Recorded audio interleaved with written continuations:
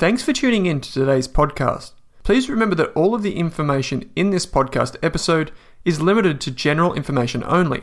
That means the information is not specific to you, your needs, goals, or objectives, so you should seek the advice of a licensed and trusted financial professional before acting on the information. And before you acquire or apply for a financial product, please read the PDS or product disclosure statement, which should be available on the issuer's website. Lastly, please keep in mind that past performance is not indicative of future performance.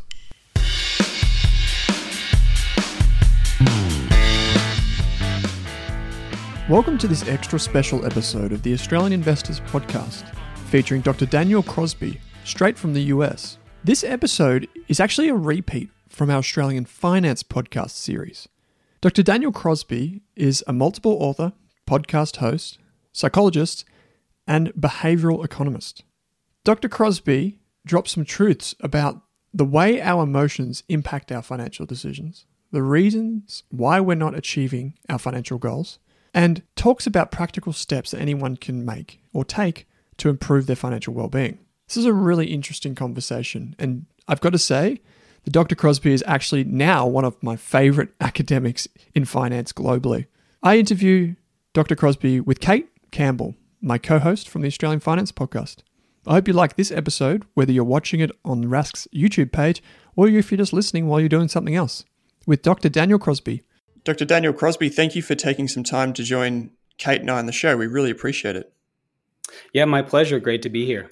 Maybe just to start off with, I think a really interesting way to begin is understanding more about your road to psychology, behavioral economics, behavioral finance, and kind of everything that kind of paved the way for you to become who you are today.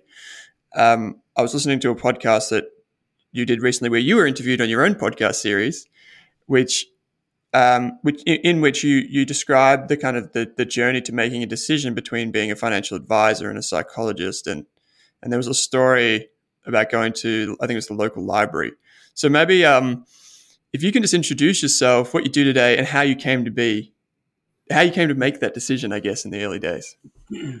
Yeah, so I'm Dr. Daniel Crosby. I am the Chief Behavioral Officer at Orion Advisor Technology. So we're a large fintech firm here based in the Midwestern U.S. I'm based in Atlanta, Georgia, in the Southeastern U.S. But I'm the son of a financial advisor. So my dad is, to this day, a financial advisor. He actually got his job on the day that I was born. So he's been, at this business for some time. And so I grew up, I think, unlike most people, certainly most Americans, I grew up talking about budgeting around the dinner table and talking about investing in shares around the dinner table and stock picking and saving and debt. And, I like to joke, but it's not a joke. In the home I grew up in, we couldn't say the word debt because my father hated debt so much. He said it was a 4-letter word, just like the rest of the 4-letter words. And so I grew up in a home where conversations around money were front and center, which is unusual. So I was sort of steeped in that. But when I went off to school, I actually had a loved one who was struggling with an eating disorder. And so in the process of trying to help this loved one find appropriate treatment, check on them, support them during a time in which they were an inpatient near where I was attending university, I really fell in love with psychology, and I really fell in love with the process of doing psychotherapy. And so got a chance to observe that up close, got a chance to observe the power of therapy, the power of clinical psychology to improve and change and shape the life of my loved one. And so I was sort of torn. I had entered university with an eye to doing what my father did. I had now sort of fallen in love with psychology. So sure enough, I ended up getting my bachelor's degree in psychology. But as part of that process, I was struggling still because I was like, is it going to pay enough? What kind of life will this provide? And my dad encouraged me to go down to the local bookstore. And he's like, go pick up some books about investing and see if they appeal to you. and they didn't. I mean, they were quite boring to me. I picked up a couple of books about investing. I'm like, this leaves me pretty dry. And so I proceeded full steam ahead with my PhD in clinical psychology.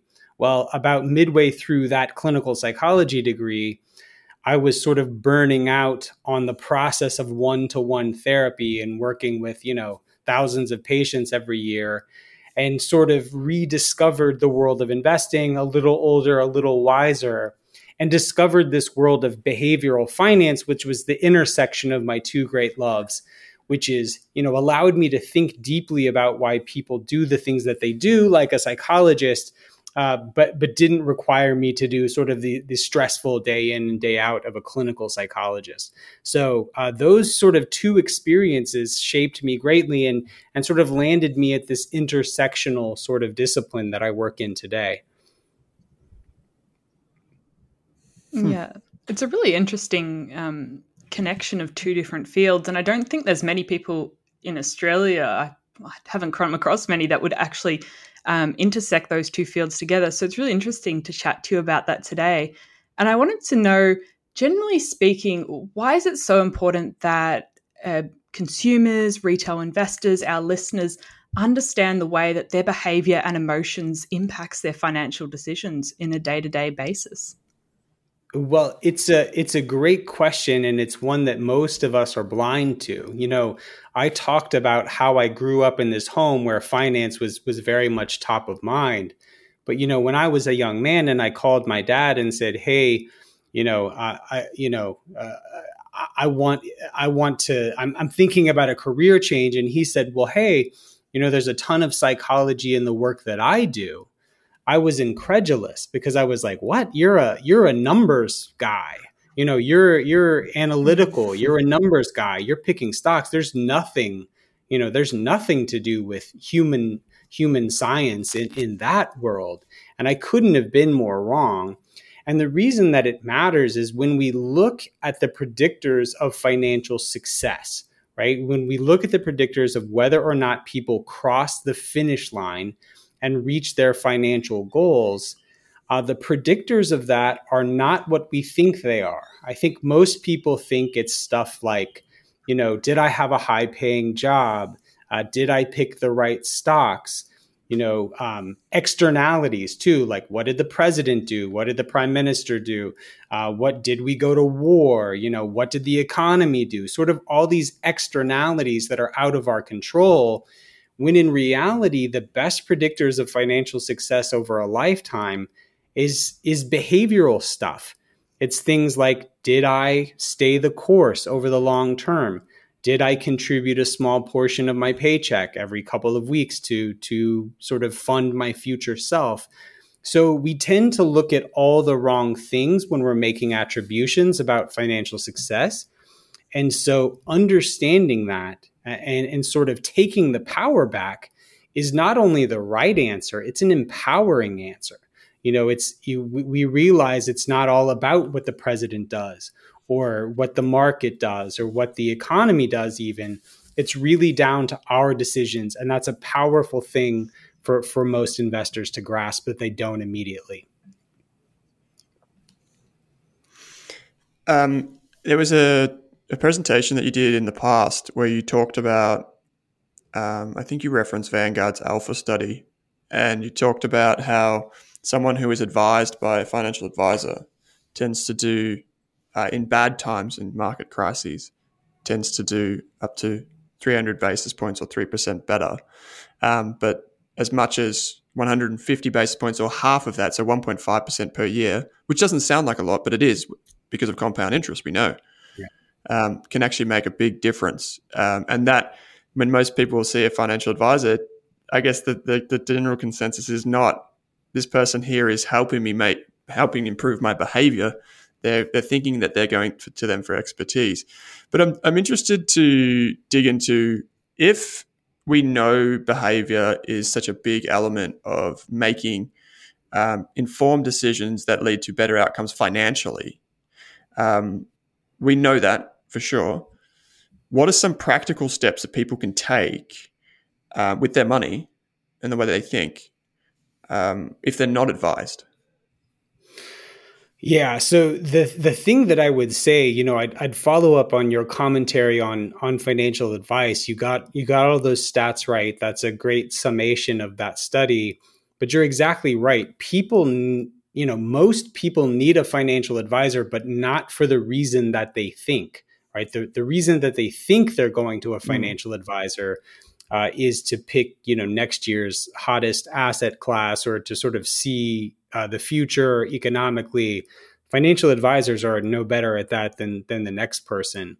The reason people who stay with a financial advisor long term tend to outperform those who do it themselves is because that financial advisor has a personal and a financial incentive to keep them in their seat. That financial advisor has the voice of reason in times of turmoil. So in terms of like the big picture, I feel like I'm sort of giving you the answer to the test here. But if you're going to do 3 things right with your money, there's 3 E's that I think you need to get correct. So the first E is education. You need to know the language of money. You need to know how compound interest works. You need to know how fees work and how they erode performance. You need to know how diversification works. You need to know how debt works. You need to speak the language of basic finance and basic investing. You need some level of education. Now, what's interesting about education is you don't need to be educated up to the point where you can necessarily do this yourself, but you need to be educated enough that you know what to look for in a partner. One of the most powerful forms of education is called meta knowledge, which is basically knowing what you don't know.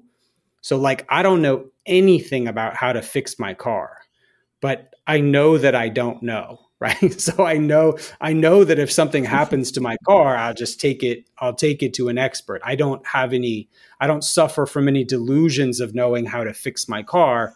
So I know when to go get help. So education is the first E. The second E is environment. So the environment is so critical. When you really become a student of behavior, you start to understand, sometimes disconcertingly, that we don't have as much free will as we thought. And usually most of us are as good or as bad as the situation we find ourselves in, right? So what does environment look like for an investor?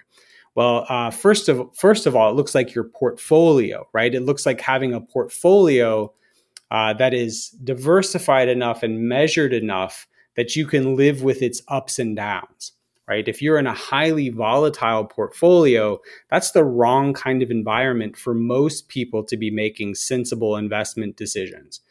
And then the second piece of environment is making sure you're surrounding yourself with the right voices. Through the popular media, through the news, through the financial news, there's often a steady drumbeat of negativity. And so if that's the environment in which we're immersed, if we're immersed in this steady drumbeat of negativity, that's going to start to erode our thinking. That's going to start to erode our willpower. And then we'll, sort of make the wrong decision at the wrong time. The third E is encouragement, or sort of coaching. That's really where an advisor adds value, right? Because even if you're educated, even if you're in the right environment, all the research shows that things like education are actually quite a weak predictor of behavior. When you look back on some of the studies, it's called the knowing-doing gap, like the gap between what we know we're supposed to do and what we actually do. You see that at least in the US, doctors and nurses smoke cigarettes at a rate significantly higher than the general population, right? So these people who all day, it's their job to tell you not to smoke, go home and then smoke, right? At a rate much higher than the average person. They know you're not supposed to smoke. They know it's not good for you. And yet they do it anyway because of this knowing-doing gap. So that encouragement is where a good advisor comes in and sort of is that last roadblock between you and a poor decision at the moment when you're feeling scared or you're feeling greedy, or thinking of doing something with your money. So education, environment, and encouragement, I think, are really the three big things that folks can get right. I think that's a really helpful sort of summary for people to go off, and especially that environment piece. I mean, I can't imagine how it is in the US, but in Australia, our major newspapers and online publications, they're just shouting at us every day, oh, the market went up billions of dollars, oh, it fell billions of dollars. And one of my favorite lines that you'd written was that financial news is designed for clicks and eyeballs and not dollars and cents.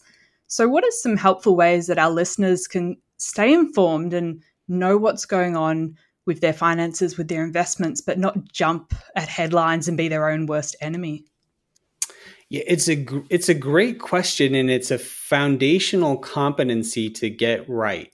So if I go back to my time working with women with eating disorders, right? When I was doing this clinical work, the first thing we would do when we were working with a new client or a new patient is we would help to educate them about the unrealistic beauty standards of society, the unrealistic beauty standards of Hollywood, right? Because they would see the end product, they would see the magazine, they would see the music video or the whatever with the, flawless, perfectly put together model, and they would say, "Oh, that's not me," right? So you're comparing every minute of your life to a highly edited highlight reel of someone else's life.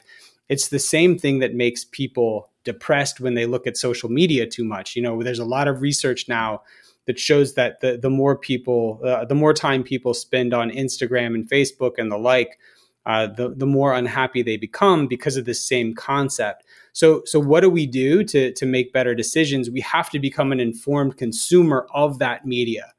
So there's a couple of tips that I would set forth. The first is to evaluate the source. What are the credentials of this person? Why, did they just find someone with good hair who could tie a necktie and throw them on cable financial news? Or does this person have a pedigree and a level of sophistication that makes them worth listening to? The second thing I would have them do is to sort of question the tone and the melodrama. I love to tell this story. I wouldn't believe it if it didn't happen to me. I won't name the channel, but I was wired up for a major international news channel and getting ready to promote one of my books when it came out. And so I'm at a studio in Atlanta. This person was in Europe. And you have a little earpiece in your ear where the producer can sort of speak to you. And so it was a commercial break, and they're like, "Okay, you're going to be on in 5, 4, 3." And the producer says to me, effectively, "Don't be a nerd. Give us something good to work with here." Right. And in that moment, I was so shocked because I'm just like, they don't want, they don't want my experience. They don't want my education. They don't want sort of the moderate, well-crafted message I came here to deliver. They want sensationalism. They want a headline. You have to understand how these news sources make their money. And once you do, you understand that the quote you shared is right on point. So examine the tone, question the melodrama. Daniel, can I jump in? Yeah, jump in. Can I ask what did you say what did you do when that happened to you? Oh, nothing. I mean, I had 2 seconds before I was on, so you just smile and try and give your message as best you can. But I mean, my mouth was agape. And look, to be fair, I had like a Glen plaid suit on. I had some tortoiseshell glasses. I did look probably like a nerd. I gave her every reason. I gave her every reason to suspect I would be academic and boring. But it just shows you, right? It shows you that the way you get compensated matters.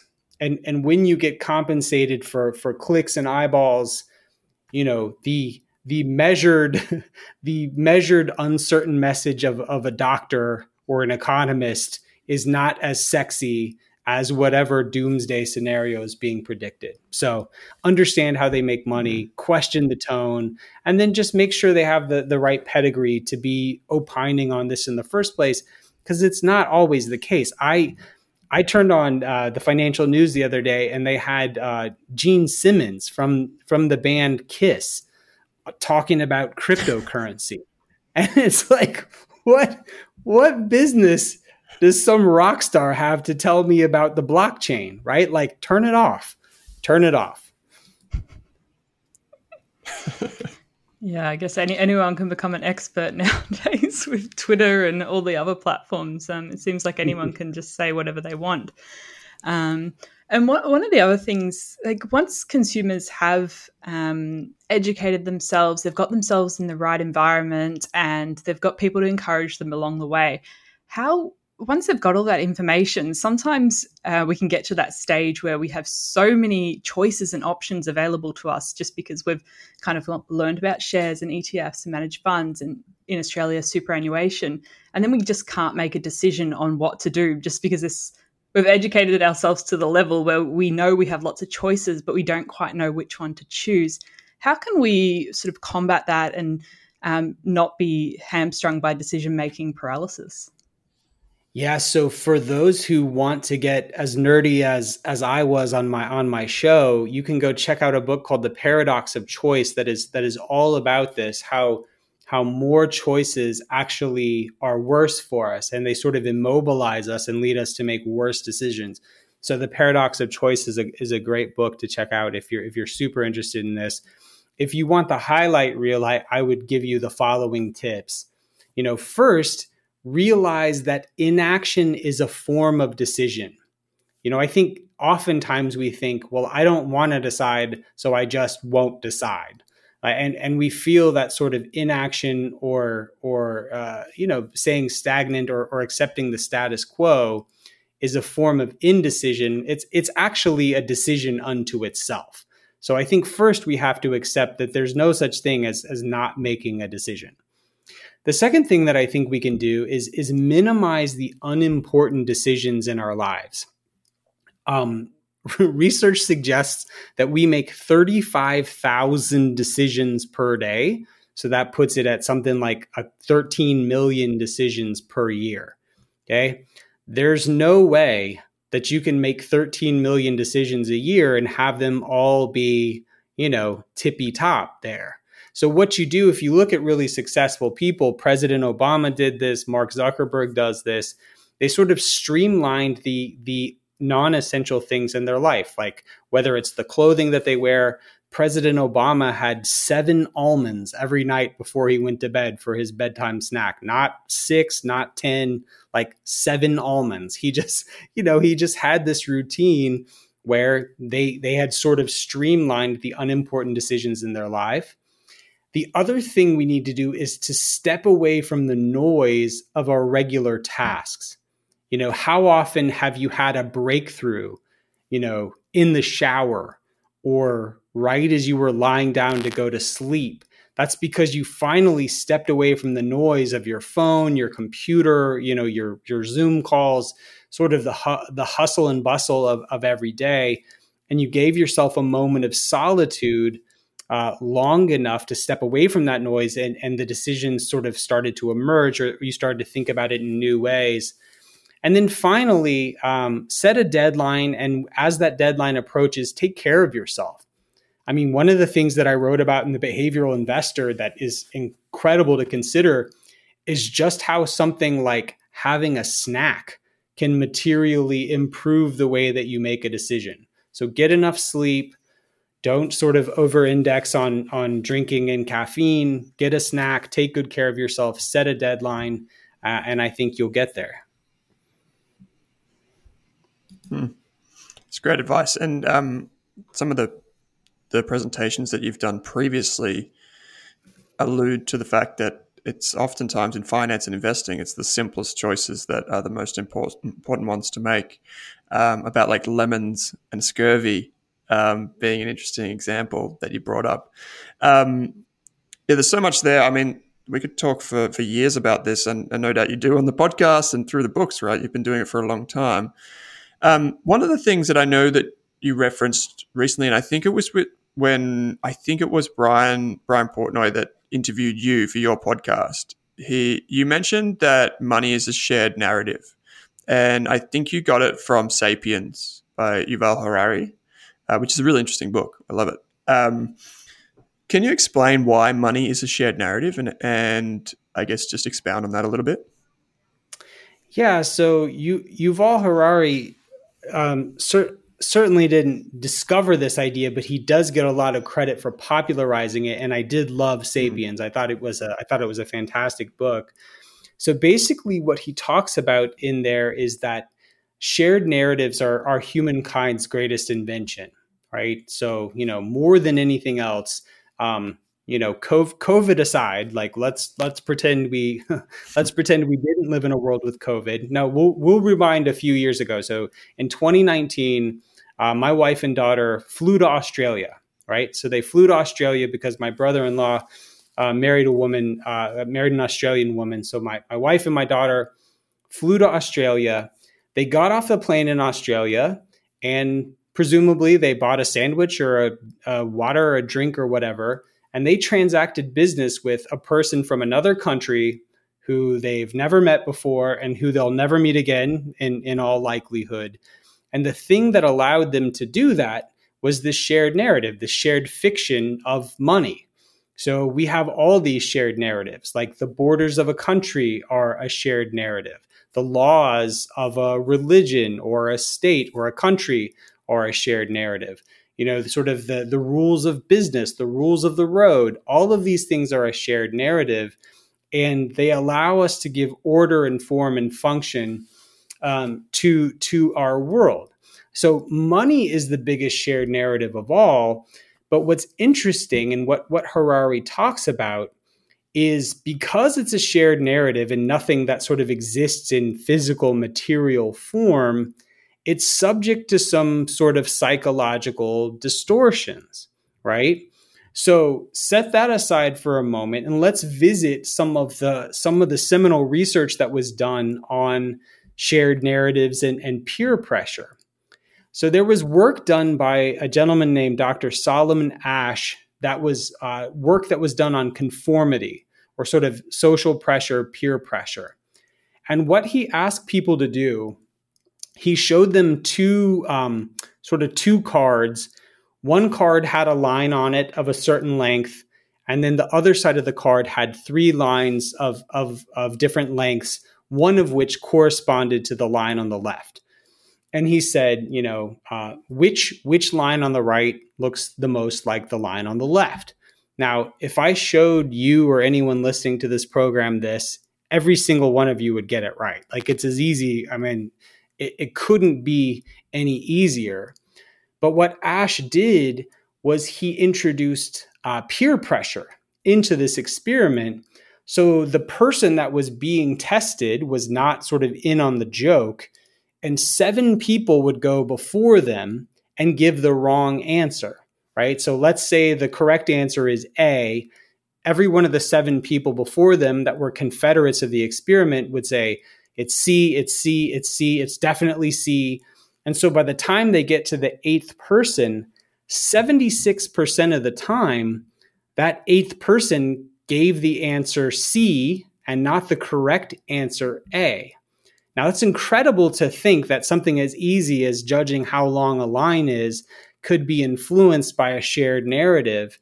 But what's even more interesting is this was done, I think, in the 70s. But what's more interesting is we can do the Asch experiment today with modern technology and look at people's brain patterns. They're through a fMRI. And what we find is it's not the part of the brain associated with peer pressure or groupthink that is lighting up when these people are getting the line wrong. It's actually the part of the brain associated with sensation and perception. So that should really blow your mind. It's not that these people are just getting bullied into making the wrong choice. They're physically seeing it incorrectly because everyone else saw it incorrectly. So what's the takeaway of all this rambling, right? The takeaway of all this rambling is that money is a shared fiction, right? Money is something that we all agree on. And so it doesn't sort of obey the rules of physics. It doesn't obey natural laws. It obeys laws of psychology. And if enough people around us are believing in something, it can warp sort of the true value or the perception of that in our eyes. Yeah, I think it's there's been many examples recently, and I just sort of that cryptocurrency comes to mind where people have created a shared narrative that didn't exist maybe 20 years ago, but suddenly there is this narrative now that a lot of people believe in. And so regardless of people's opinions, I think it's really interesting, that construction there. Yeah, and Nassim Taleb talks about the Lindy effect, right? Which is effectively the longer something has been around, the longer it's likely to be around, right? So something like the Iliad or the Odyssey, right? In terms of literature, it's been around for a long time. It'll probably be around a long time from now. Whereas, today's bestseller, you probably couldn't say the same thing about. So what's interesting about cryptocurrency is the longer it hangs around, sort of the longer it's likely to hang around, the more Lindy it becomes. And so whereas I think early on in cryptocurrency's history, you could have made a case for it being, sort of risky. I think the longer that it sticks around, the more permanent it becomes.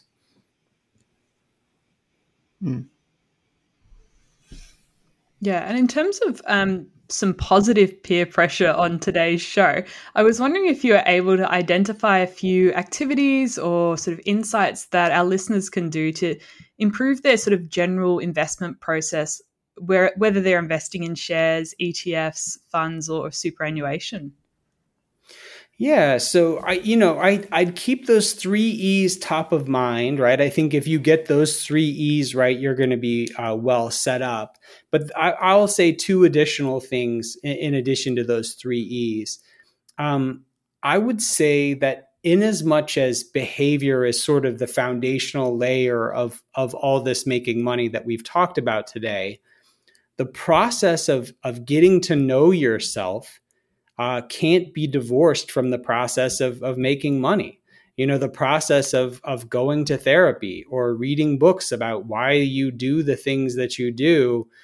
All of this is sort of hand in glove with this journey of achieving financial freedom. So I think a lot of times people read books like mine and they go, oh, wow, like that's totally my wife or my, my husband or my partner, or that, my neighbor does that silly thing. Really, we need to be, sort of turning this back in on ourselves and realizing our own shortcomings, our own behavioral hangups. And then the second thing I would I would tell folks, Morningstar did research a while back to try and pinpoint the number one predictor of a fund's performance. And I bet almost no one will guess what it is. Well, maybe your listeners are so dialed in that they'll get it. The number one predictor was fee, right? The number one predictor was the price of the fund. So the lower the cost, the better on average the fund tended to do. So it wasn't things like, the pedigree of the fund manager. It wasn't things like, last 5 years performance. It wasn't the style of the fund. So, all else equal, fund fees tend to erode performance. So there's never been a better time to be an investor. It's never been cheaper to own the world, to get exposure to the entire world and a host of asset classes. So go learn about yourself and then go buy the world in the cheapest way possible.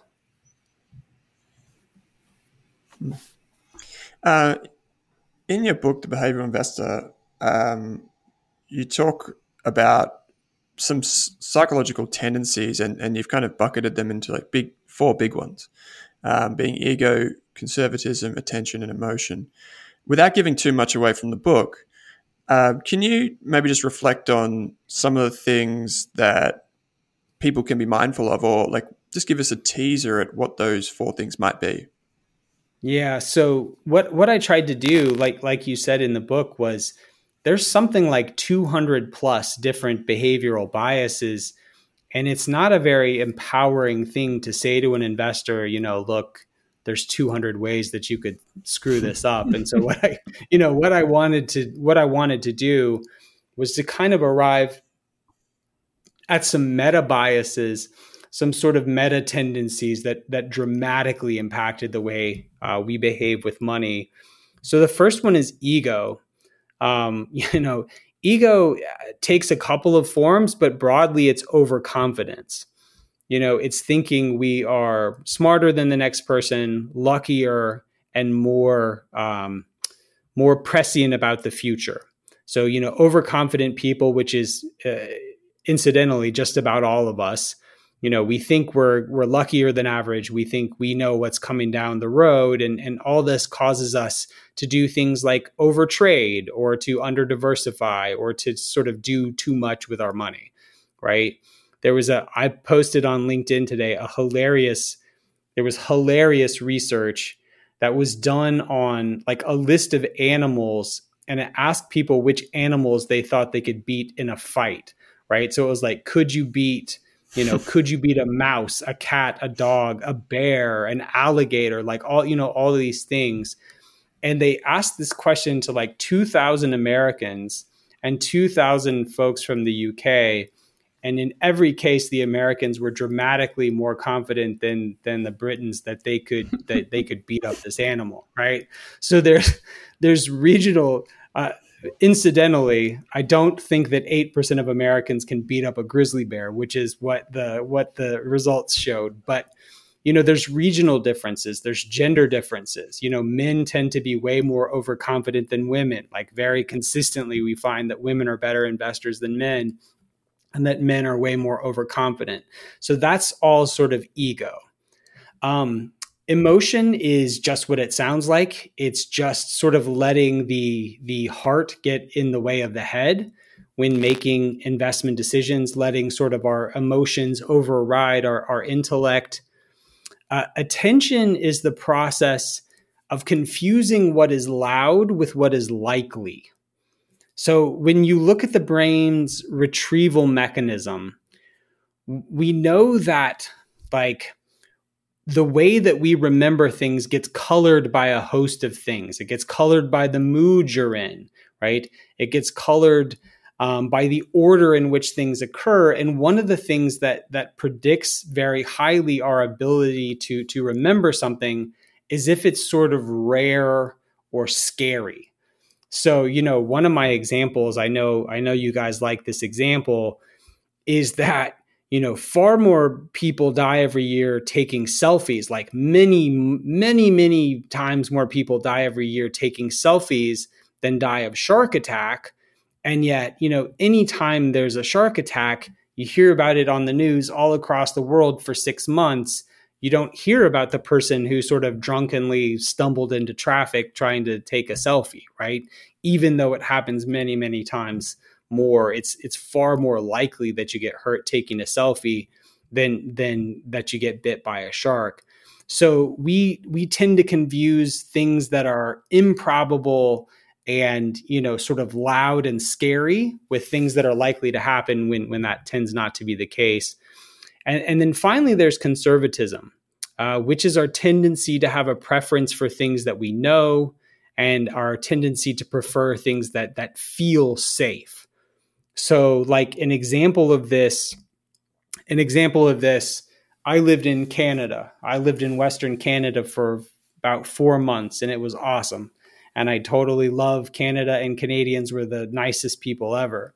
But, I was working at a bank there, and when you look at the portfolios of the people who come in, they were consistently 80 to 90% Canadian equities. Canada represents like 3.5% of the world's equity, and yet these folks had 90% of their wealth in Canadian equities, which are like heavily skewed towards things like timber and oil. And so they end up taking a very concentrated bet based on their familiarity with the economy of Canada. And it ends up that you sort of triple stack your bet, right? It's like you live in Canada, you work in Canada, now you own all these Canadian stocks. Like you're kind of living and dying with the fortunes of Canada. And so I'm not picking on Canadians. People all over the world do this. Americans do this too. America's just a much bigger economy, so it's not quite as damaging. So this is something that we see people all over the world doing, sort of over-indexing on industries they know, companies they know, countries they know, and thinking they're safe because they've put all their eggs in the basket of the thing they know, when actually they're sort of multiplying their risks in a way that's not always apparent to them. Daniel, just to reflect on that study that you brought up before, 61% of Americans say they could beat up a goose, which is pretty interesting considering, 49% say a dog, and a house cat, 69% say they could beat up a house cat, which is interesting. I would have thought a cat is a more worthy adversary than a goose, but it's a fascinating study. We'll put a link in the show notes to that one. The study kind of blew my mind because it was like way too low on one end and way too high on the other end. Because it's like, who are the 30% of people that think they can't beat up a mouse, right? Like, and then like, who are the whatever 6 or 8% of people who do think they can beat up a grizzly bear? So it was interesting. I was less interested in the specifics of the study and more interested in the fact that Americans were always the most overconfident people in the room, which I think, is not exactly a secret on the international stage. Yeah, awesome. Well, I think if this topic interested listeners, and I know probably 5 years ago, reading The Behavioural Investor, that really kicked off a different exploration of finance and behavior and psychology for me. What are some of your favorite books, podcasts, talks that you'd recommend diving into further, that if they want to explore this topic, they can really get their teeth into? Yeah, so I think podcasts are a great way to go. I will give a shameless plug for my own podcast that's called Standard Deviations. Nothing makes me happier in life than seeing downloads from across the world. It's the statistic I follow with the most joy every week is who's tuning in. So Standard Deviations is my podcast where I talk about these things. Hidden Brain is another podcast that's excellent. If you're interested in sort of brain science, if you're interested in sort of the psychology of every day, Hidden Brain by National Public Radio is very good. In terms of books, of course, again, my books, The Laws of Wealth and The Behavioral Investor, I would read them in that order. The Laws of Wealth is more foundational. The Behavioral Investor is a little more advanced and builds on those topics. If I had to pick two outside of the books that I've written, I would say that Nudge, which just came out with a new edition. Nudge is a fantastic read. And Thinking Fast and Slow by Danny Kahneman, the Nobel Prize winner, also excellent. It's very long. Like if you only read that if you're really prepared to go on a journey. But Nudge and Thinking Fast and Slow were both written by Nobel Prize winning intellectual lights in this world of behavioral economics and behavioral finance. So lots of great stuff there. Fantastic. We'll provide links in all the show notes, and we'll email them out to our subscribers as well. Daniel, we really, really appreciate you taking the time. I think it's like 6:30, 7 o'clock where you are. It's 8 a.m. or 9 a.m. here in Melbourne. So after hours for you. We really appreciate it, mate. Thanks for joining Kate and I. No, my absolute pleasure. Thanks for having me.